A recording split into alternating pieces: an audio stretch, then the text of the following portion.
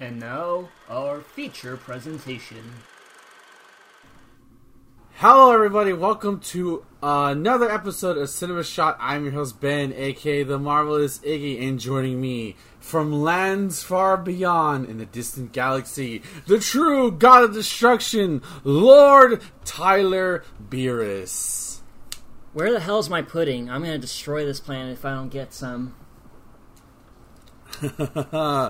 Over fucking pudding. So after last week's watch along with Justin, where we watched Dragon Ball pretty much get literally dragged through the mud, and not tarnish its reputation, but that was the last new Dragon Ball media that had been created, because again, the stuff we were getting was all just dub stuff that was already done in Japan, including GT. It was like that. So now fast forward to 2013, where for the first time since 1995, under the Dragon Ball Z moniker, because I'm not going to count GT, we have a new Dragon Ball Z animated original movie, and this movie is responsible for kicking off Dragon Ball's resurgence in the around the world, needless to say.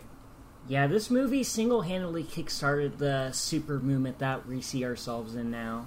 Exactly. So let's go ahead and talk about the cast real quick before we get into it, and then we'll talk about like perceptions around this movie when it was coming out, which I can't believe it's been almost 9 years ago, which I can't even believe it's been that long. It's fucking crazy, man. Yeah, March. Wow, we're recording this 2 days before its 9th anniversary of release in Japan, at least. So that's timing with right there. So this was directed by Masahiro Hosoda with a screenplay by Yusuke Watanabe, story by Akira Toriyama. So Akira Toriyama himself is writing this, and that definitely shows. This was distributed by Toy Company and 20th Century Fox, which I was like, I forgot they had that. They still have the movie rights ever since Dragon Ball Evolution. And Tara and I watched the uncut special edition version, which is a runtime of 105 minutes, with a Japanese box office of $51.2 million. I don't know what the equivalent is to yen, because it doesn't say yen. That was as of 2016. So let's break down the cast, because we got a big one. Sean Schemmel is back as Goku, and Seth Donley as young Goku. Newcomer Beerus is played by Jason Douglas. Whis, played by Ian Sinclair. Vegeta, played once again by Christopher Sabat. Bulma, played by Monica Rial, which is a change from ever since the English dub of Kai, she's been voicing Bulma in Dragon Ball. Okay. Sean Schemmel back as King Kai. Chuck Huber as Pilaf. Colleen Clickenberg as Mai. Kyle Hebert as Gohan, as well as the teen version that shows up briefly. Laura Bailey still as Trunks. Christopher Sabat as Shenron. Chris Kaysen as Shu. Christopher Sabat as Piccolo. Kyle Hebert is, of course, our loyal narrator. Mike McFarlane returning as Master Roshi. Sonny Strait as Krillin. Kara Edwards as Videl. Cynthia Kranz still Chi-Chi. Kara also is Goten. Bradford Jackson as Oolong with the biggest game of chance in his life. Justin Cook as Dende. Chris Rager as Mr. Satan. Josh Martin as Mr. Boo. Our only look at Boo in these movies so far. Of course, the comedy. Dr. Breeze is Mark Stoddard as Dr. Breeze. Chris Sabat as Yamcha. John Bergmeyer as Tien Shinhan. Kyle Hebert as the Ox King. Cynthia Kranz as Mrs. Breeze. Meredith McCoy as Android 18. Brina Palencia as Puar. Monica Rial as Seer. T. Axelrod as the infamous sushi chef. And random policewoman who has the speaking role, Mary Elizabeth McLean. I can actually explain that one. In the Japanese version, they actually had an Olympic gold medalist cameo in this movie, and that's the whole reason she has a close-up. Oh, that's fun. I feel like she was something important, so I couldn't recognize her voice. So, let's talk about it. So, Dragon Ball Z ends in Japan 1995. We get it. 1997, and it goes from there. It goes from 97 to what? 2005 at least, in terms of all the way up to the Buu Saga, maybe a little bit before then, or probably around 2004-ish. 2004-ish. Yeah, and then we get the whole Boo saga. So it took about a decade for us to get every single episode of Dragon Ball dubbed over here, and then even some new ones, like some of like the more offbeat episodes. Dragon Ball GT happens. We don't talk about Dragon Ball GT. We're not here to talk about Dragon Ball GT. We'll have to bring it up a couple times in lieu of the new transformations introduced in these movies, though. Just as a heads up. Probably, but right now, Dragon Ball GT was not well received as a sequel series as probably they would have liked. Dragon Ball GT it flopped hard. Yeah, it's very divisive amongst Dragon Ball fans. Like, there's people who like it, people who don't like it, so take that as you will. And after that, new Dragon Ball content was dormant. Pretty much any time you had to look forward to Dragon Ball content was number one, the movie, which was, damn! We saw that last week, listened to our watch along. And the video games, and that was it, until rumblings. Now, when did you first hear about the rumblings of Dragon Ball coming back? So, with the advent of social media, it was no question that I would run into the announcement of Battle of Gods as a new Dragon Ball movie on Twitter and Facebook and all that stuff. And I was excited, and I did want to see this in theaters when it had its extremely short run in 2014. Unfortunately, I wasn't employed at the time, so I wasn't able to see it at that point. But I did get a rental in 2015, and I was able to see it before seeing Resurrection F with a friend of mine in theaters. See, for me, I think I heard it around the same time because my friends are into Dragon Ball. I'm like, that's cool. I remember seeing clips, and then I was like, wow. But I never. I think at that point, I was my anime stuff was more leaning into slice of life stuff, so the idea of Dragon Ball didn't really appeal to me. So I kind of just tossed it aside. I'm like, I don't really need Dragon Ball in my life anymore. I think I'm to quote myself, I'm too grown up for it now. Just to kind of at the time, at least back in 2014, 2015, and then I eventually I made the mistake of watching the Super version of this. So just to get that out of the way,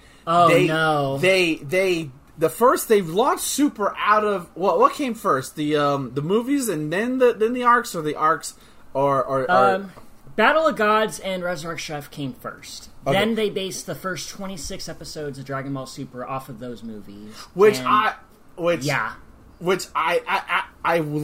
the Beerus arc. I was like, that was cool. Like not like what we're gonna talk about today. And then the Frieza arc happened, and I went, oh no. Yeah. And then I stopped watching Super, and I've since then have had this vendetta against Super. Like, this shit, like, why is it back? It's just the same shit. You know what? I don't even blame you for hating on Super just for watching that arc. I'm so sorry. Yeah, so I made that mistake. So I never watched Battle of Gods before that, even though my friends swore it.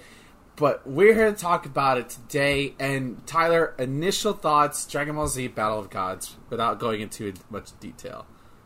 Okay, so, no hyperbole, no exaggeration whatsoever. This is probably the best Dragon Ball film ever made. Like, I love this movie. It's just so full of charm, so full of action.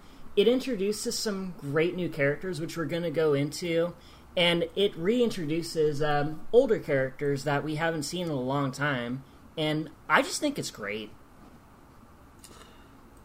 I was grinning ear to ear almost the entire time. And I don't know if it's because we've been watching all these movies in a row and, like, it's just recapturing that kindred spirit of Dragon Ball. But this movie was... I feel like even if I didn't watch it, but, like, I had, like a nostalgia for Dragon Ball, that aura was there of, like, early day Dragon Ball mixed with the tension of, like, Dragon Ball Z.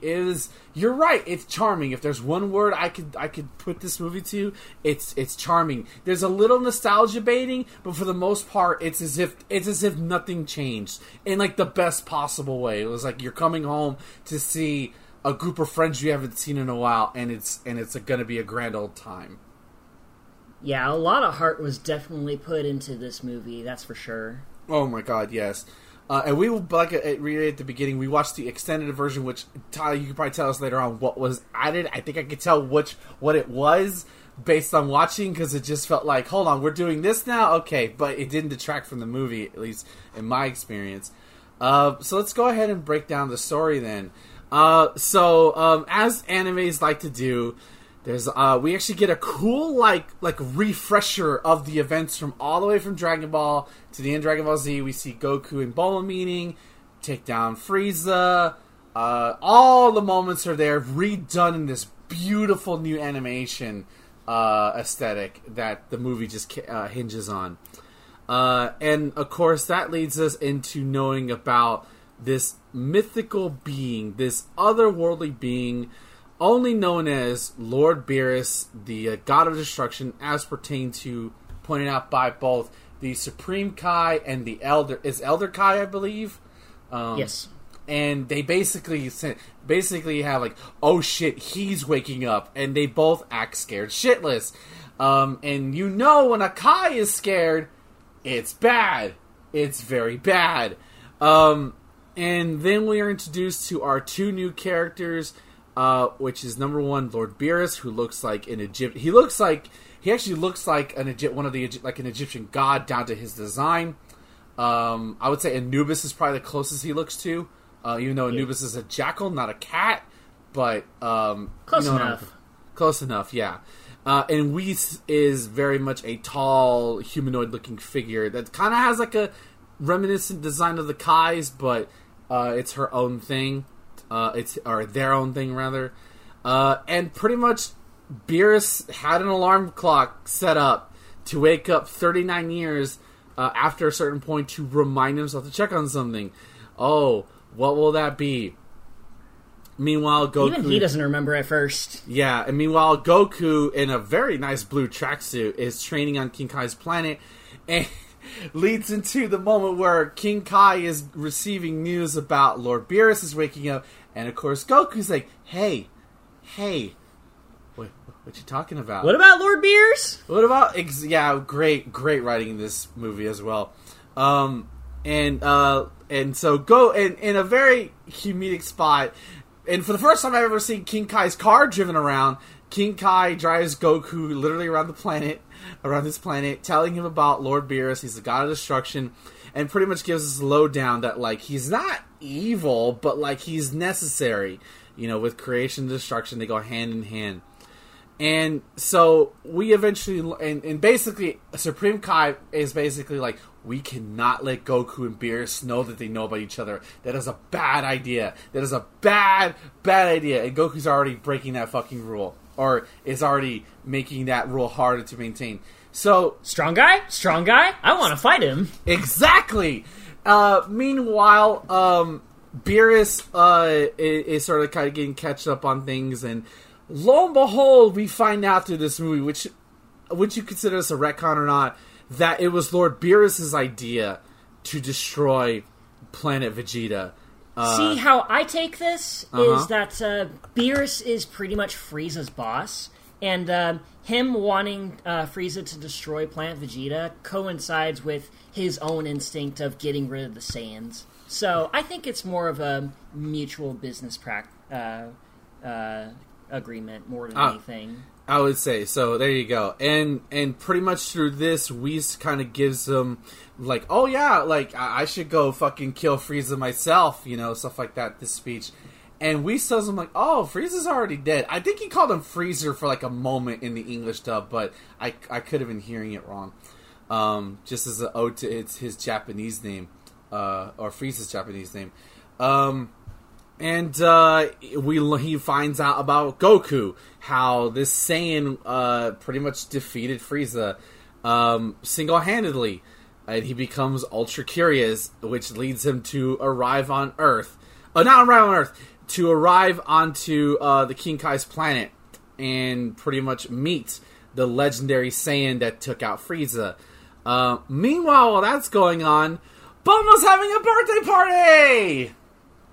Heck yeah. This was originally planned to be Krillin and Android 18's wedding, but that shit doesn't make sense. Make it Bulma's birthday party, however old she is. Yeah, which they do say her age in it. How it's probably a lie, though. Let's be real. With her, yeah, of how vain she is, but we love Bulma.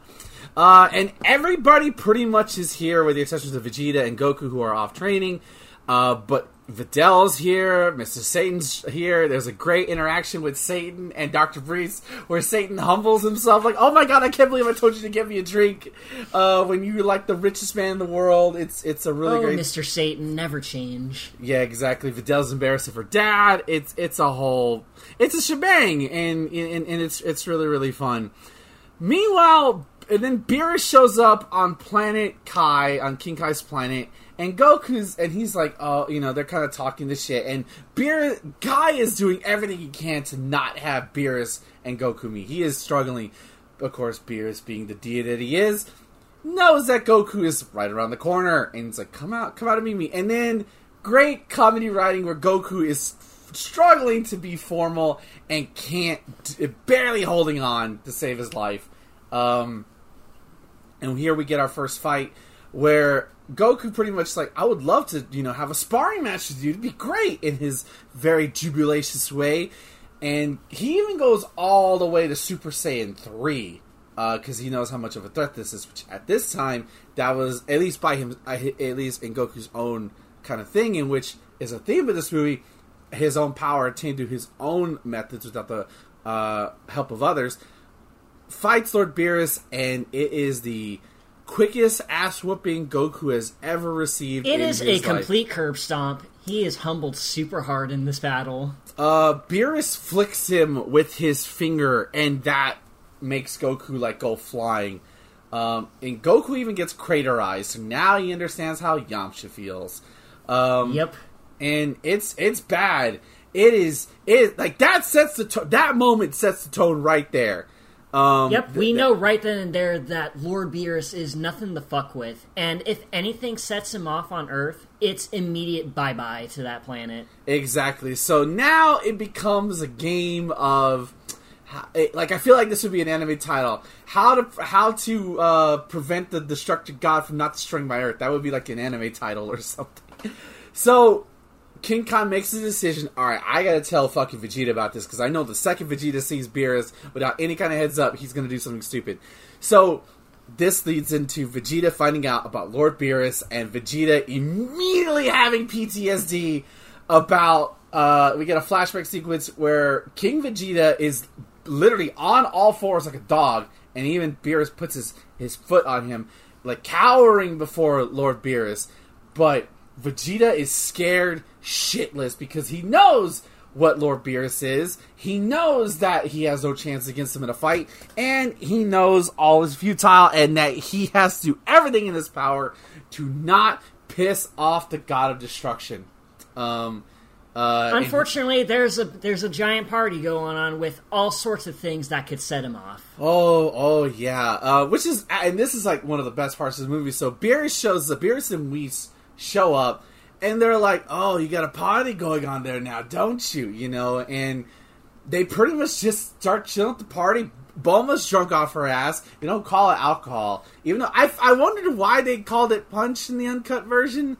Why not just call it what it is? But she's drunk, and she invites Beerus and Whis. Hey, come have food. Come have fun. It's great. And of course, as a god of destruction, he can't refuse the offer for food. Exactly. And even a god knows what delicacies are. And it pretty much becomes Vegeta doing everything he can to being stressed out as all hell to not have Beerus pissed off. And it is the funniest shit ever to see Vegeta just strain like this on a different level that isn't a fight. And it's like they're eating different foods. Beerus and Whis, and mostly Whis, keeps getting marveled at all the different food that's available. It's like a kid in a candy store. It's great. Exactly. So that's all happening. Meanwhile, we get a random subplot, which I feel like this could have been removed from the movie, and it wouldn't have missed the thing. I'm pretty sure this was cut from the theatrical release as well, but I know where you're going with this. We meet some three faces we have not seen in a long, long, long time. Not since GT, actually. Yeah, well, okay, yes, true. I forgot they were in GT. So we meet Pilaf, Mai, And what is Shu's the last one. Shu. And who is a ninja dog for... Just go with the kids. And the last time we saw them... Was it... Okay. It was at the end of Dragon Ball they got shrunk down to their youth, right? In the events before this movie, they procured the Dragon Balls, and Pilaf, like a big dumb idiot, made them young again. So, since they were adults before, they are now 10-year-old children at this point. Exactly. So, and now they have a Dragon Radar, and they know all 7 Dragon Balls are in the Capsule Corporation somewhere. So, they're pretty much trying to steal it and basically become rich. And even though, like, they're rich, and there's a great bit where, like, didn't you want to be world dominator? I'm like, it's easy to become a world dominator when you're rich. Which he's not wrong. He's very not wrong. And it leads to some shenanigans where they find there's a bingo contest that's going to happen later in the day, and Bulma is so rich that they're giving away a castle, a super rare diamond, and the first place prize goes to is going to get the Dragon Balls. And Pilaf is so fucking vain, seeing all these prizes that he just spray paints poop kanji on them. Yeah, he's just like so mad, and they find like these I think it's like a year supply of ham that the dog clearly wants, that Shu wants. He's like, okay, just take 1 or 2 boxes, it's fine, which I thought was great, and they unfortunately, in the midst of stealing them, Trunks walks in because of course Trunks, being a curious little boy, finds them.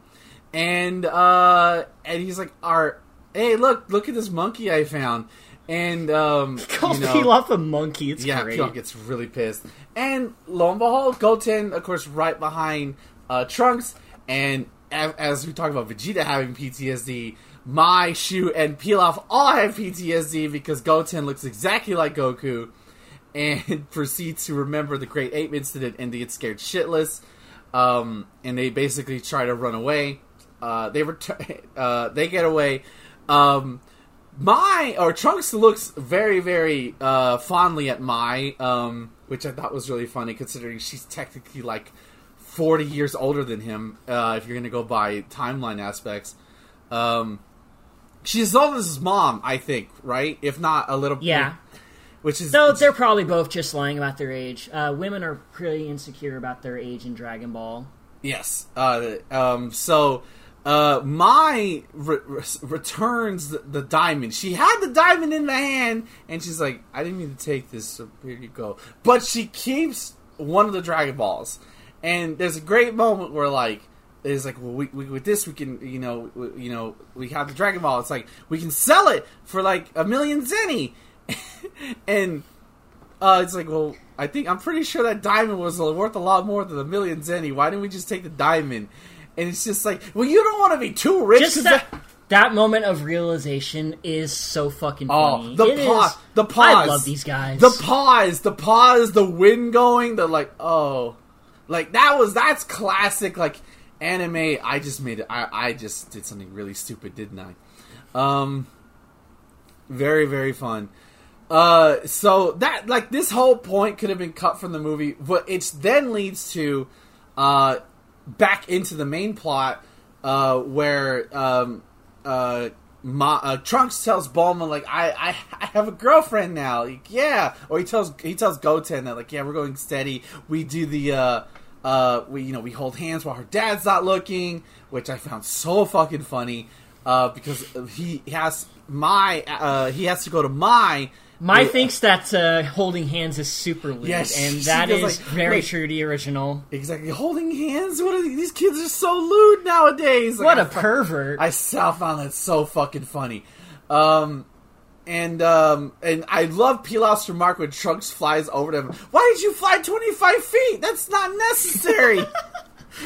And he's like, well, if you could do it, it's great. It's so much fun. I'm grinning now just by recapping the story. So that leads them into getting them all together and meeting everybody again. Nobody puts it together that the Pilaf gang from decades ago. It's like, they remember them. They've seen so much shit. They're not going to remember Pilaf and Mai and Shu. They're just not going to. Maybe Piccolo will, because Piccolo's like an elephant. He never forgets. But this leads Probably to doesn't some... care though. Yeah, he probably doesn't. Oh no, he never met them. Maybe he didn't. I don't remember. I didn't watch Dragon Ball past in King Piccolo, they were the ones that took him out of the jar, and he immediately betrayed him after he got his wish. Of course he did. So this leads to eventually they're not fooling around. Mai pulls out her gun and holds Trunks hostage, and I want to break up. yeah, it's like, hey, I want to break up right, like in a very casual way. And of course, Gohan, who hasn't really had a lot of screen time here, is drunk off punch, as they say.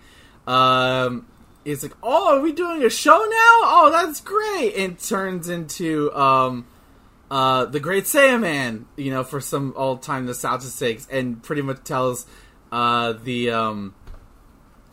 to don't shoot at my hands or feet, shoot directly at my face. And Mai shoots him, with real bullets, and proceeds to block all the bullets. And it's like, hey, those are real bullets. What are you doing? Unfortunately, Someone should have got shot. Ow, I got shot. Exactly. Shit gets really dark really fast because Videl gets shot in the leg. And it's like, oh my god, I can't... My wife... Dende is there to heal her. Thankfully. But it turns out he's also secretly a pregnancy test. Yeah, so, and she's like, hey, wait, there's more, shh. So yeah, Videl is pregnant with... That will become Pan, I'm correct? Yes. Okay, so that is little baby Pan is in the oven. That's fitting. That is so fitting. And unfortunately, as Gohan being drunk and getting scolded by his mom, which is never not funny, especially that he's an adult in that getup. One of the stray bullets hits Lord Beerus, which doesn't really affect him that much, but it annoys him just enough that he considers blowing up the planet in retaliation. Yeah, which leads to Vegeta giving us a show and dance number. It is so... I can't even describe it, but this dance is hilarious. It's the singing, it's the dancing, it's just all to appease Lord Beerus, and it was not, granted, it was hilarious to see Vegeta acting this way. It was super, super fun. I did not expect it. It's also a big character development moment because Vegeta wouldn't just throw away his pride just to save the Earth like that. No, exactly. It shows like Vegeta from 10 years during the Buu saga even wouldn't even do this shit. Well, maybe in the Cell game saga would not have done this. For sure. Oh, for sure. So definitely it was great. He swallowed his pride and then did it. Just go look at it. If you're gonna watch this movie, go watch it for that. Meanwhile, Goku is, training at Kikai's planet. He does a cool moment where he does a Kamehameha, and you follow it, around the planet. He tries to catch it, but he's like, I can't get any stronger. There's no way I can reach that level. Oh yeah, we forgot to mention that Lord Beerus is looking for the Super Saiyan God. That's the entire reason why he went to Earth in the first place. Yes, I was kind of trying in with the Shenron thing a little bit later, but we can talk it here. So this leads to Beerus still wanting food. He's still kind of in a place. He's annoyed, but he's not pushed over. He hears about this mythical food called pudding. Unfortunately, all the pudding was taken by Fat Boo, who we haven't seen in the retrospective so far. Yes, who is and oh, is there any more pudding? He's like, oh, we've made all the pudding, and that pink gentleman took them. You can tell these chefs were paid a lot of money to not ask questions, because I would have been like, what the fuck is that thing? And Boo is eating all the pudding because Boo likes pudding. And Beerus, in all his respects, kindly goes up to Boo and says, sir, I would like to procure one, if not two, of the puddings you have. And all nice. And Boo, being who he is, or who it is, no! Pudding is for Boo! And licks all the pudding. And the real fighting starts because Beerus did not get any pudding. I want to stress that. Everything was fine. And there's a great moment. Listen, man. No matter what, you do not want to piss off the god of destruction, even for something as mundane as that. I get it. I just find it funny. I even love there's a moment where Vegeta sees what's going on. I can't even fucking sit down for just a moment to relax.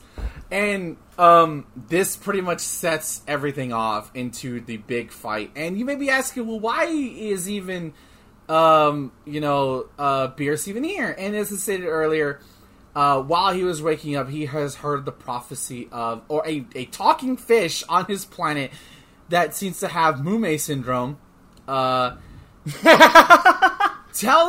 reminds him about the mythical legend of a Super Saiyan God, which up until this point in Dragon Ball, that has never been a thing. We have seen transformations, we've seen Super Saiyan 4, we've seen Super Saiyan... We've even seen gods. We've seen gods, but we've never heard of a Super Saiyan God. Is it a new character? Is it as I think Goku makes a mention, is it a person named God? What is Super Saiyan? Is it even Whis even writes it off as something ridiculous because his so-called premonitions don't usually come true. Exactly. Like the one where a pop singer was moved into their home or something like that. Exactly, which I like to believe that was Michael Jackson, but it never happened. That's my headcanon. So yeah, that's initially why he's here. Then he gets distracted by the party, and now it's pretty much Beerus is pissed. Beerus is so pissed, and Bulma confronts Beerus over this. Oh boy, it begins. Bulma confronts Beerus over this. She's drunk. Maybe she's sobering up a little bit, but she's pretty much pissed. Like, you're gonna start a fight over pudding, because they start brawling. And Boo gets his ass kicked accordingly, because of course it's Beerus. Yep. 18, Tenshinhan, and Piccolo get decimated with just chopsticks. Yes, it's bad. By the way, the one definition I know from the anime between this is this all takes place on a cruise ship. In the anime versus in this is at the Capsule Corporation. Much better setting at the Capsule Corp, by the way. Absolutely. So, Beerus takes care of them. Bulma approaches Beerus, starts talking shit to Beerus. Beerus does the one thing that I did not see coming. She slaps her. And I literally went, like it was one of the... I imagine if you watched it in the theater, it would have been like a hush moment. You would have heard everybody, the air get... Yeah, because Bulma never gets hit. No, she's safe. We've seen Chi-Chi get hit, but never Bulma, which is odd. But Chi-Chi's actually a fighter, so it's different. And this leads Vegeta to fucking scream the infamous line, which I'm not going to scream, but that's my Bulma, which I'm like, I've heard about that moment, but to see him actually express care for Bulma... Another sign of character development, and that proves he's the better husband. He turned to Will Smith at the Oscars. Wow, how fitting, right? Take my wife's name out of your fucking mouth! How timely. So, Vegeta fucking powers up to the point where he's actually, at least up until the point Beerus stops letting him, putting hands on Beerus, and it's actually pretty crazy. By the way, go watch that moment where he says, "That's my Bulma," because great visual storytelling and great voice acting by Sabat. Like, seriously, holy shit. Yeah, it's a great moment. Of course, Beerus just eventually makes, easy ends of Vegeta. Like, it's all a game to Beerus. He gives him the finger poke of doom. Exactly. It's nothing to Beerus. He's like, he pretty much decided, I'm going to destroy this world. But I don't completely hate it, so I'll give you a chance. I want to challenge this pig to rock paper scissors. Yeah, and the greatest, and Oolong, number one, Puar roasts the fuck out of Oolong. But like, you have a chance to be important now. I'm like, damn, Puar. Hey man, he saved the world in the first arc by wishing for underwear. True, he did do that. Give credit to Oolong. And in Yamcha's infinite wisdom, he thinks that Beerus only challenged Oolong because he thinks Oolong is a pig. And a pig, by definition, would have hooves. So Beerus would choose paper because Oolong, by that definition, because of his hooves... he would choose rock because a pig hoof would make scissors. Oh, right, because they're pointed out. You're right, exactly. So, but Yamcha's pointed out, and I don't think I've ever paid attention, but Yamcha pointed out to Oolong, you're not a pig. You're a pig man. You have hands. You can do whatever move you want. Oolong is just like, I have hands. Exactly. And I'm like, wow, we're going to leave the fate of the universe to a game of chance between the God of Destruction and a talking pig. That's Dragon Ball. Yep. And Oolong, of course, goes for Rock. Because, of course, he thinks Beerus is going to go for Scissors. I think. He gets so confident and thinks that he's totally going to win, but Beerus throws him on a loop and completely turns it all around on him by throwing paper. Did you not see my ears? I heard your plan, idiots. I'm like, damn it, Yamcha! They might have... so, Yamcha inevitably almost caused the destruction of the universe. Thank you, Yamcha. God damn it, Yamcha. God damn it, Yamcha. Thankfully, though, Goku shows up. Well, okay, minor spoiler for the ending. Goku's been there the entire time. He just waited till now to show up. We'll talk about that later. And pretty much tells Beerus, like, I can't get to your power, man. Like, on my own, I can't do it. But I do have an idea, though. Yes. We got the Dragon Balls. Let's ask Shenron to bring the Super Saiyan God here. In which, for the first time ever, we see Shenron shit bricks over Beerus. Like, oh shit, is that Beerus over there? Oh god. Oh, hi, I've heard things. Hi. Very nervously. Even Bulma comments something like, I've never seen fucking Shenron rattled, even in the face of other things. So, pretty much, they never said a wish, but, like, Goku's just, like, asking, have you ever heard of a Super Saiyan God? He's like, is that your wish to know about it? Like, no, can you bring him here? Whatever it is, and, Shenron's like, no, one does not exist yet, and we pretty much learn about the legend of the Super Saiyan God that long time ago, even before, like, King Vegeta and all that shit, that were 6 Saiyans, who 5 of them poured their righteous energy into the heart of one Saiyan to become Super Saiyan God, defeating the evil Saiyans, and peace and prosperity reigned on planet Vegeta until they fucked it up all over again.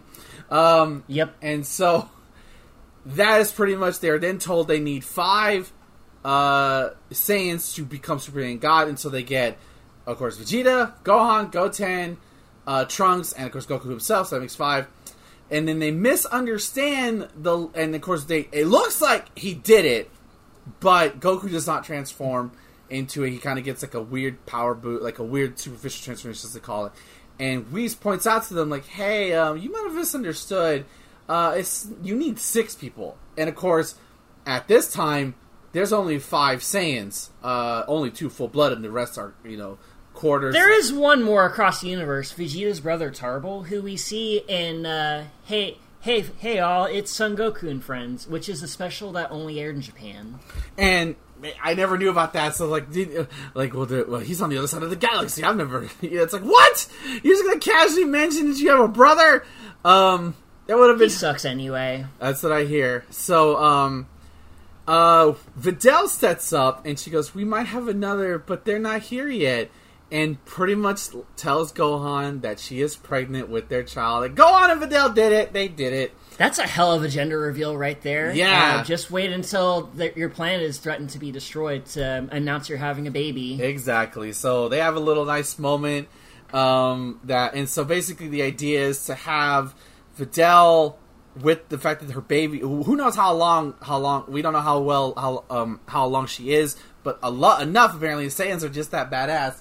To join hands with the other 4, and so it's technically Pan, Goten, Trunks, Gohan, and Vegeta give their energy to Goku, and Goku becomes the mythical Super Saiyan God. This is such a great scene, by the way. The music, the build-up, the transformation itself, it's spectacular. It's not as good as the original Super Saiyan transformation because, that's a different setup, but it's still really damn good. Exactly. Goku's a lot slimmer. He has a lot brighter hair. It is, it's a whole thing. And so now, and pretty much the last 30 minutes of it is a fight, which I think we'll talk about that afterwards. Skipping over the fight for now, eventually, at the end of it all, Goku, is like, I can't beat you. Like, I just can't. Like, you're too strong. In which Beerus then tells him, like, well, I'm the strongest here, but there's actually 11 more of me out there in other universes in this. Yep, we learn about all the different universes in this movie, which is expanded upon later in Super. Yes, the multiverse theory comes to Dragon Ball, and Beerus is like, I'm still going to destroy your planet, and he's preparing for it. And he destroys one little block. He destroys a little bit of Earth. Yeah, he's like, oh, looks like you destroyed the planet, destroyed Earth, my lord. Not as much as you wanted, but it's done. Oh, by the way, Whis freaks out over ice cream. Of course he does. That's really, really funny.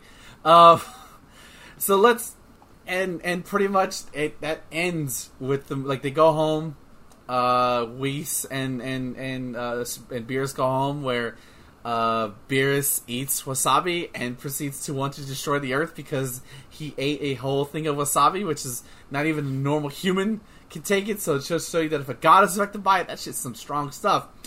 And Goku and the pals are pretty much back at the party, just relaxing. And this is where we find out that, wait, Goku, how the fuck did you know that he said my Bulma? And we find out that Goku was just waiting and waiting and waiting to make a dramatic entrance. He was just hiding in the bushes with binoculars like he's a JoJo character. And to which point the movie ends with Bulma giving him the 1,000-hand slap. And Hokuto Kakurutsuken! Thus opening up a brand new... a brand new chapter of Dragon Ball begins here. Exactly. So we got a lot to talk about. We've already talked a lot about the plot, but let's talk about Whis and Beerus first because of the two new characters. Oh my god, these guys! I love these guys. They have so much personality. They steal every scene that they're in. Exactly. Because they're not bad. They're the antagonists. They're not villains. They're not like, haha, they're not like cooler. We've seen all these villains that we thought were cool. These are going to be the most, not just in terms of design, but most memorable in terms of characterization. Beerus is an outright goofball, which is like so weird. Yeah, that's pretty common for Toriyama writing. Like, even for villains, some of them are pretty goofy. Like, just look at Boo. True, absolutely. Which I love that, because, like, before we were just getting nothing but seriousness. I, like, anytime they're on screen, whether it's being annoyed, or, like, that opening scene where he's, like, almost like a Looney Tunes cartoon character crawling out of bed, and to the point where even they do the Looney Tunes spot, where he's, like, there's no Earth, I'm not on solid ground, like, there's like, and the voice acting by, I have the actor's name right here, don't tell me, Jason Douglas, I think carries it, because he has this, he's able to be, like, very regal and grandiose, but at the same time be silly when he needs to be. Yeah, he does a really great job at portraying this type of character who can pretty much switch personalities at the drop of a hat. It's fantastic. Like, you can tell Toriyama put a lot into making these characters memorable. Yeah, and would you believe that Beerus is actually designed after a cat that Toriyama owned during this time? Oh, like a hairless cat? I could believe that, for sure. Yeah. Yeah, like, there's something, like just the fact that, like, this guy is just chilling with them, eating their food, you know, enjoying the delicacies of Earth, I found, like, amazing. And just outright hilarious. It was just so uncanny to see that. Now, I don't remember, again, it's been a while since I've seen the Super Arc, but I think he kind of does it in a little bit in the actual anime. but here it just feels much more fun and vibrant with he's hanging around everybody until he gets annoyed. Yeah. Like, even though he is Destroyer God, like, he stands above everyone else, he isn't above just having a good old time and just enjoying life. Exactly. And I think that's pretty admirable. Exactly. He's not above a spread, and I think that's fantastic. Like, it's obviously like he was. Yeah, same even goes for Whis, who doesn't even sleep. No, so anything mundane he finds exciting. Exactly. Like, there's a great moment when the fighting actually starts, and the camera will occasionally cut to Whis just at the sushi booth. Oh, what's in this one? What's in this one? Like, just enjoying sushi, just loving it. And it's like, that's little stuff. Or discovering what ice cream is. Like, Whis isn't as developed as Beerus is, but he's like that spice needed for Beerus. Like, it's just he's a little cherry on top. Yeah. Like I said before, Toriyama likes to introduce characters as pairs, and I think this is probably the best pair that he's come up with. Whis is a great counter for Beerus' explosive personality. Yeah. Like, he undercuts him at every single opportunity, and everything he says is gold. Exactly. Like, not a single line wasted. Great jokes. Even like, cause like Super Saiyan God. Even the name sounds grandiose and over the top. Exactly. Like a little pointing, making fun of your own stuff, which is par for course when you're coming back to something. It's like you're right. Like, I think this is the greatest thing he's ever written. In terms of like these new characters, which is not, as something we've seen, making new characters in Dragon Ball is not easy, and they could easily could have been run of the mill, not memorable, but no, I don't know about Whis, but Beerus has definitely stuck around as like one of the more infamous and more fan favorite villains. Like, he made it into Dragon Ball FighterZ. That says it all right there. Oh yeah, both of them are great. For different reasons, obviously, but I do love these two characters, and I'm so glad they're introduced in this movie. Yeah, so let's talk about Vegeta next, who I think has like the best character in this entire movie, honestly. Yeah, you can tell he's changed a lot since the Buu saga. Do we know how many years it's been? Has it been years, or has it been not, like... It says here it's been at least 4 years, but even that's kind of odd because Trunks and Goten look exactly the same. Yeah, like you would think they'd be a little bit older, but I guess not. Maybe like they're on the cusp of doing that. Who knows? But I love that the minute we see Vegeta be a hard ass, like he's like, I'm training. The second he hears about Beerus, he goes into shit bricks mode really, really fast. He hears Beerus' voice and he looks everywhere. He looks in a trash can. He looks under a table. Like, he is so paranoid. I have never seen Vegeta this scared of something. Like, outside of, like, Frieza, when he realizes he can't beat Frieza. But, like, before that, he's like you can't be, I'm the legendary Super Saiyan, Frieza, you know? But here, it's just like, I don't want none of this. He even makes a comment when Goku is fighting Beerus in his god form. It's like, you know, like, as a Kakarot gets to have all the fun, but for once I'm glad it's not me. You know, it's like he's that scared of Beerus, and in terms of like, there's a term in wrestling called getting over, and that's to make people like a character or understand a character, like become popular. What a way to get a character over with than having Vegeta be scared of them like that. A man as stubborn as he is. And even though he is completely scared of Lord Beerus, even when he gets his ass kicked, just seeing his wife get her shit slapped is enough to, like, get over it and even overpower him for a little bit. Yeah, which was surprising. Which I think a little bit was that Beerus was caught off guard. He wasn't expecting that, which never underestimate a Saiyan. And then Beerus stopped. All right, I'm done playing with you. Bye, ching. And then, you know, gave him a TOD, and then that was it. But like, even then, like, we talked about the sing and dance number, like, just everything. Just seeing Vegeta act like not the typical, like, he does get his like typical Kakarot, you know, that kind of stuff. But like that, my pride. Exactly. But the added layer on top of him makes him a more unique and interesting character. Oh yeah. they definitely understand Vegeta's growth at the end of the Buu saga, and it definitely pays off in dividends. Yeah, it's like the whole stuff when it becomes Majin Vegeta, where he like succumbs to the dark side once again, and then realizing that was a mistake, sacrificing his life to save his son. That was kind of his whole. That's the moment where I think he turned. Like I'm no longer. Like, I will no longer be subscribed to the Heck, Force. even when Goku was fighting against Kid Buu and accepting the fact that Goku was stronger than him, I think that's another turning point as well. Exactly. Really, really, really solid, like, and great voice acting, as well, too, by Sabat, like, seriously, especially the dance number. As for, so let's talk about, then, the Emperor Pilaf stuff. Now, I loved it. Yeah.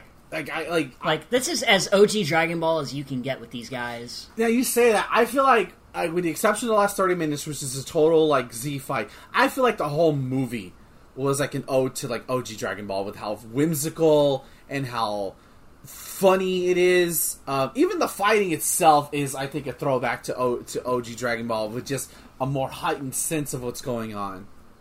Yeah, with Toriyama coming back, you could tell that he was pretty much just tired of having Dragon Ball just mostly be action and just going back to his roots of being a whimsical comedy writer. Right, and I think it's good because, again, this is the first new Dragon Ball content we've gotten since 2004, and in terms of, like, that thing people liked. And I like that we didn't immediately start fighting. We got to meet all the characters. Like, it's like I said at the beginning. It's like you're coming home and you're seeing all your friends and your family again. It's like not and like in the good way, nothing's changed. Like everything's still the same. And it's like this movie is like the good nostalgia where it's doing something new, but you're reminded of echoes of the past. Like, okay, there's Master Roshi being a perv by trying to give mouth to mouth to Videl. There's Mr. Satan being a dumbass. There's the Great Saiyaman. But there's enough new here with Beerus, Super Saiyan God, Whis, Vegeta's characterization that it allows you to feel new experiences while reveling in the past. Yeah, it's pretty much just going back to something old with the evolution of modern sensibilities. And they do a really good job with it. Exactly. Absolutely. Okay, so as for the Emperor Pilaf stuff, I loved it. I could definitely see them cutting it, and the movie might have been a lot... I don't know if I would say I would have enjoyed the movie more if it wasn't. I don't know if I would have missed it, but the fact that it's in here makes the movie... I don't think it hurts the movie. I think it enriches the movie, honestly. Yeah, because if you're going back to Dragon Ball, you gotta have all sorts of throwbacks and comic relief, and these guys definitely have it in spades. Oh, for sure. Making them children again is honestly kind of a clever move, because since we've seen them last in GT, they are pretty much old and withered, and didn't want to redesign that, so may as well just make them kids because Pilaf's a dumbass. Her. Exactly. It was fantastic. That the whole aside of them trying to steal the prize money, and then like Mai giving the diamond back, but then keeping the Dragon Ball, and then realizing like we could have sold the diamond for more than the Dragon Ball, and the realization that like Mai fucked up. And it's just like, well, you can't be scared. I don't want to clean your pee poo pants. And like everything goes quiet, and Pilaf goes, "Oh, that was weird. Why did it didn't have to go there? I expect that better of That's actually a throwback to one of his first lines in the manga, where he's all like, "Hey, this isn't some sort of gag manga. You can't make jokes like that." Wow, I see. That's how you know a reference works, where it's still funny even without the context. That's the definition of a gag working. But could you cut this? Absolutely, and I think it makes the movie tighter. Because I think some people would not like, oh, why are we doing with this? But I think it's just, as much as it felt like a movie, adding the Pilaf stuff made it feel like more of like an extended episode of Dragon Ball where there's just shenanigans happening around the corner. Yeah, it's just kind of hard to imagine not having these guys, honestly, because they are a linchpin to Beerus being set off for the first time. Exactly, with the gun, stuff like that. It's great. How did you feel about the handling that Videl was pregnant with their child? Since this takes place before the ending of Z, when Pan is established as a character, it does kind of make sense. Just keeping her pregnancy a secret from Gohan is kind of jarring to me, though, because you'd want to let him know as soon as possible. Not necessarily. Not necessarily. Some people I'm waiting to tell them, or maybe she didn't. Maybe she just found out the day before, and she's just trying to find the right time. That's an intimate thing. But I do like that. Everybody finds out because hey, the fate of the world's on the line, and we need your baby, who we don't know how far along they are. I do like it. I didn't expect them to announce that she was pregnant with Pan at the time. Yeah. What else did we? Okay, so let's talk about the fight, man. We gotta talk about Super Saiyan God first, yeah, because that is one of the big draws of this movie. So, obviously, of course, Goku was going to be it, and I jokingly said when I was watching it not that long ago, was oh, it's the power of friendship. It's literally the power of friendship that gives access to Super Saiyan God. Yeah, and that in itself conflicts with Goku as a person, because his whole deal, even from the beginning of the series, was getting stronger through his own volition. Hard work makes the man. Exactly. Whereas this one is just a power-up that he can't reach on his own. He has to rely on others, and it bothers the hell out of him. Yeah, and as he's fighting Beerus, he's disturbed. He tells Beerus, "I'm disturbed by this power that I have because I didn't obtain it. It's not mine. I didn't earn it." In which I'm that. Goku gets a lot of shit for being an idiot, for being a bad father. But there's one thing you cannot question is that Goku, it's his iron will, the will to not stop.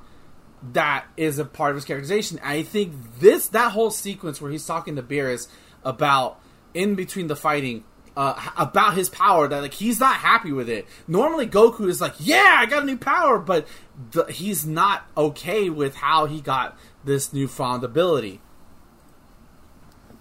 Yeah, it does go into the whole pride thing again. Sort of like with Vegeta just doing the big dumb song and dance. Goku was willing to throw his pride of getting stronger by himself to the wayside, just so he can stand a chance against Lord Beerus. Yeah, and it goes to show you how grave a threat he was, that Goku would set down his pride just enough to accept this power. Yeah, it really shows that he does have the capacity to grow as a person as well. It's just that he doesn't want to. Yep. Super definitely exemplifies that. I'll say that. Yes, it does. Yes, it does. As a transformation, because I remember rolling as a kid, in as a 15-year-old, rolling my eyes at Super Saiyan 4, mainly because he was a kid transforming into it and stuff like that. I see it more as rectifying a mistake of making Goku a kid in that series. Probably it shouldn't have happened. Especially when they were more God, you thought Z was serious. Jesus Christ, Super GT is even more serious. Yeah. But I do think the transformation is cool. The glowing aura, it really reminded me of Phoenix from the X-Men. Just this constant on fire aura around Goku. Yeah, you definitely see it in the aura, but it definitely feels otherworldly, maybe even divine, you would say. Yeah. Because when you look at it, right, when you first look at Super Saiyan God, it doesn't look visually striking. It's not when you go Super Saiyan for the first time, and you have the stance, and then the hair, the look. Here, he's kind of unassuming, and I think that says a lot about gods when they're among the mortal plane. They're unassuming. You wouldn't know it's a god until they start moving, and that's when... Yeah, especially in the case of shonen anime, where you would assume that bigger muscles means you have more power, right? Right. But this version, but Super Saiyan God makes Goku so much slimmer, kind of like to my build, honestly, but a bit more muscly. Like he's toned, like he has muscles, but he's not jacked like he was before. Oh, not at all. I'd say he's around Beerus's frame if we're gonna go by comparisons, because he is pretty skinny. Exactly, and I thought it was cool. Like, I thought I would be jaded over it, because, God, I thought the Super Saiyan transformation in the anime was super stupid. It's just like, wait, that's it? But here, it's given... Guys, just don't watch the anime of this, because if you watch it... Maybe if you watch it and then you go back, If you're gonna watch Super, skip to the third arc. Don't even bother with the first 26 episodes. Just watch the movies. Well, I'll see how I feel about Resurrection F next week, but because I'm really curious about that one. The film's definitely better in the arc. That's for damn sure. Well, we'll see. So yeah, Super Saiyan God, a welcome addition to the Dragon Ball mythos. Like, seriously, I like it. I think it's really, really cool. Let's move. Okay, let's move. You want to talk about the fighting? Yes. So there's not a lot of. Much to my surprise, it takes a while to get to the fighting. I'm so used to these Dragon Ball movies being an hour, and the fighting happens within like the first 10 minutes. Granted, I do love the initial scuffle between Goku and Beerus because it quickly shows how overpowering Beerus is to Goku. It establishes that Beerus is nothing to trifle with, and that we should actually fear for this person. Yeah, I agree. It kind of it's like a typical anime movie where like the characters will meet something that doesn't exist before, but now it's suddenly stronger than anything they've ever fought before. It follows along that trope, but I think it works out perfectly fine. And just because of how great of a character Beerus is. But what I really like about both fights, and even the fight between Beerus, the fight between Vegeta and Beerus, and Gotenks gets like one chance to fight Beerus and gets his ass handed to him really quickly. Literally he gets spanked. Literally. But the fight with Goku and Beerus is that it was mostly hand to hand. Yep. The animators really want to flex their skills. And like it's even so where the point where Beerus starts throwing energy beams, like, oh, you're throwing blasts at me now? You could have told me, which I thought was like a great way to throw in some humor in there in a tense situation. But like obviously they still have the moments where like the camera's back down and all you see is boom, boom, boom, which I think for here that's warranted because they're gods. I love the fact that you can, dude, the moment when they're fucking fighting by the sea. And they crash into the sea, parting the fucking sea. You know, obviously referencing, Moses, the Red Sea party. I lost my shit there. Like, that was like, oh my god. And, like, the sea just staying there. It doesn't succumb into Goku or Beerus. It was, like, the fight was able to feel grounded because of, like, the martial arts and the fact that it was a lot of block, hit, counter, versus just energy blasts and just throwing somebody through a mountainside. It feels more like the action of OG Dragon Ball mixed with some of the Z sensibilities that we're used to at this point. And I think it's a really neat blend. It's a really fun blend. I'm going to say right now, and maybe this is just a modern sensibility, this is the best Dragon Ball fight I've ever seen. Like, it's definitely visually striking. Visually striking, animation's beautiful, the set pieces are great. The added cherry on top of Goku just talking to Beerus of like how I don't like this power that I've obtained. And I was really shocked that Goku lost the Super Saiyan transformation like mid-fight. I was not expecting that. Yeah, he loses his god power right when they were about to clash again. And he reveals that he retained his power and his body acclimated to the god form. Which is crazy. So now he is pretty much a god at this point. Which is crazy to think about. That's insane. I can't believe that. I was like, oh, this fight's over, but then I saw he was still putting hands on Beerus, and I don't think that was accurately, like, visually told pretty well enough until they had to tell you about it, but I still was like enthralled in the fight. Given that at this point you didn't know there was more Dragon Ball movies coming out, they could have easily have had Beerus destroy the planet and go, "Fuck y'all, bye." Yeah, they could have. But I'm glad they didn't. But seriously, what a standout fight!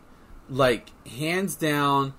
Probably the best part for me, where I leapt out of my seat and cheered, is where Goku yelled, "I will not let you destroy my world," turned into a Super Saiyan, and then just gave Beerus the hands. Exactly.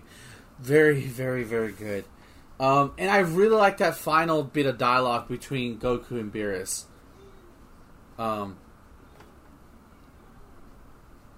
Yeah, it really sets the precedent of their relationship going forward. Mm-hmm. I just want to hear you give up. But, we do get the whole Goku struggling with the bomb, an energy bomb, but damn, I won't lie, this is the one I felt like, wow. Very reminiscent of the end of Cooler's Revenge. Very reminiscent of it, yeah. And I thought, wow, is this actually going to go through? But he transforms into Super Saiyan God briefly. I saw that shit. Yes. Goku trained, was under so much stress, he, for just a moment, obtained godhood status on his own. Yep, and now he is able to transform into the God form at will. And then he gets blue-haired. Anyways, but that's the next movie, right? Yeah, that's the next one. Super We'll get to Super Saiyan Blue later. Oh boy, okay. Talk about dumb naming conventions. But, man, at the end of it all, after that fight, I felt like I was watching a 20-minute wrestling match that was a 5-star classic. I saw something magical watching this movie. It was that damn good. Yeah, unlike most battles in the movies that we've seen so far, the battle in this one actually tells a story. It's pretty reminiscent of some of the older fights in the series, and I think in some places it's actually better. Yo, for sure. Absolutely. This is it's not to say that Toriyama wasn't motivated, because you've documented on how the end of Dragon Ball Z was crazy. Just constantly just writing shit, versus he had time to and his whole team probably to curate this one experience into making it as memorable as it can. Man, talk about a resurrection from the dead. You couldn't have asked for a better movie to come back to remind people Dragon Ball is still here, and Dragon Ball. It's funny that it's called Dragon Ball Z, Battle of Gods, at least in the West. Or even the Super name hadn't come to pass yet. Yeah, to me, because I kept looking for Dragon Ball Super, I'm like, oh wait, right, that's a thing, right? It was. Did we miss anything? I believe that's everything. Although we did kind of understate how powerful Whis is compared to Beerus. Oh yeah, because we don't learn about today in the movie. Whis is Beerus' teacher. And it's demonstrated where Beerus eats the wasabi, proceeds to start destroying these planets that are around him that have not done nothing to him, and Whis just fucking karate chops him to go to sleep. Yeah, man, Whis is a badass. And according to Toriyama himself, Goku in the Super Saiyan God form is a 7, and Beerus is a 10, and Whis is a solid 15. That's insane. I know in the anime, Goku and Vegeta go to train with Whis, but the fact that Whis is stronger than Beerus, and we don't even see the only time you get an instance of how powerful he is when he puts hands on Beerus. Outside of that, he's just very unassuming character. Yeah, he pretty much just spends the entire movie just being a whimsical goof, being amazed by everything around him. When you're that... But in this moment, you're like, oh shit, he's actually stronger than Beerus. When you're that strong, you can afford to be whimsical, which is always the fun. Indeed. I think that does it, man. I think... let's go. Yep, let's go to that's everything. Let's go to the ratings board. Tyler, how many Dragon Balls out of 5 do you give? 5. It's a 5. This is, in my opinion, the best Dragon Ball movie ever made. The characters are great. Beerus and Whis are a lot of fun. All the returning characters are just as they were before, if not even more developed. The action's great. This is one of the funniest Dragon Ball movies that I've seen in a long time. I have belly laughed so many times at this damn film, even though I've watched it like 5 times. Like, it's just super fun to watch. Even though it does feel a little long at points, I can pop this fucker in any day. It's just a great movie. As somebody who was jaded about Dragon Ball, and because of the super arcs, I probably would have been on the opposite end of the spectrum. Now that being said, I think the Beerus arc was okay. It was like, that's fine. It wasn't bad. It was the Resurrection F arc that really soured me, just because it was Frieza again. But, and a whole bunch of other things. But if I would have watched this back in 2013, I think I would have been like, oh my god, fucking Dragon Ball is back. And it's amazing. It's like, and I heard about this. I had friends who like swore by it. It just never occurred to me to watch it, and it was a treat. From seeing the old memories in the new animation style to right down to the end where Bulma is slapping the shit out of Goku for missing her birthday party and alluding to like, maybe we should have the next mid villain slap your wife some more, you know? Which, come on, Goku. Just overall, like, it's a 5. It's the best. And like, it almost feels like, you know, like how Godzilla 2000 was a response to Godzilla 98. This is like, obviously this is a lot longer response to, actually not long, about 5 years. You know, give or take 10, 11, 12, 13, 4 years. A response to that movie, and what a way to blow it out of the water. That's not Dragon Ball. This is Dragon Ball. And wow. Just fucking wow. Tyler, please plug your stuff, my dude. You can follow me on Twitter at HeyIt'sThat'sHigh. Check the pinned tweet to take you to my YouTube channel, home of Tyler Shoes Reviews, where I review old-ass fighting games for your pleasure. I also stream on Twitch on Sunday evenings at 7 p.m. Central Standard Time, where I am doing ranked matches for Yu-Gi-Oh! Master Duel, among other things. So check that out. It's a great time. And you can follow me at twitter.com/MarvelousIggy for all things related to the Marvelous one. And, of course, I stream live at twitch.tv/Iggy214 4 times a week.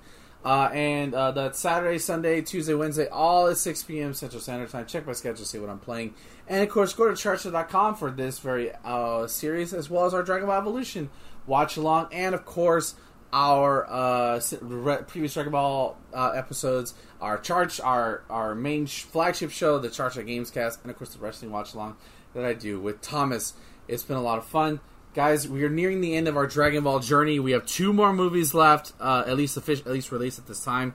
Next week will be Resurrection F, and then we'll end it with the very highly praised Super Broly, which I'm very excited for that one.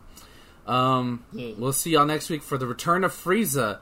I'm the Marvelous Iggy, and until next time, guys, my Bulma! I'm gonna go grab some pudding now. Thank you for watching at Cinema Shot Theater.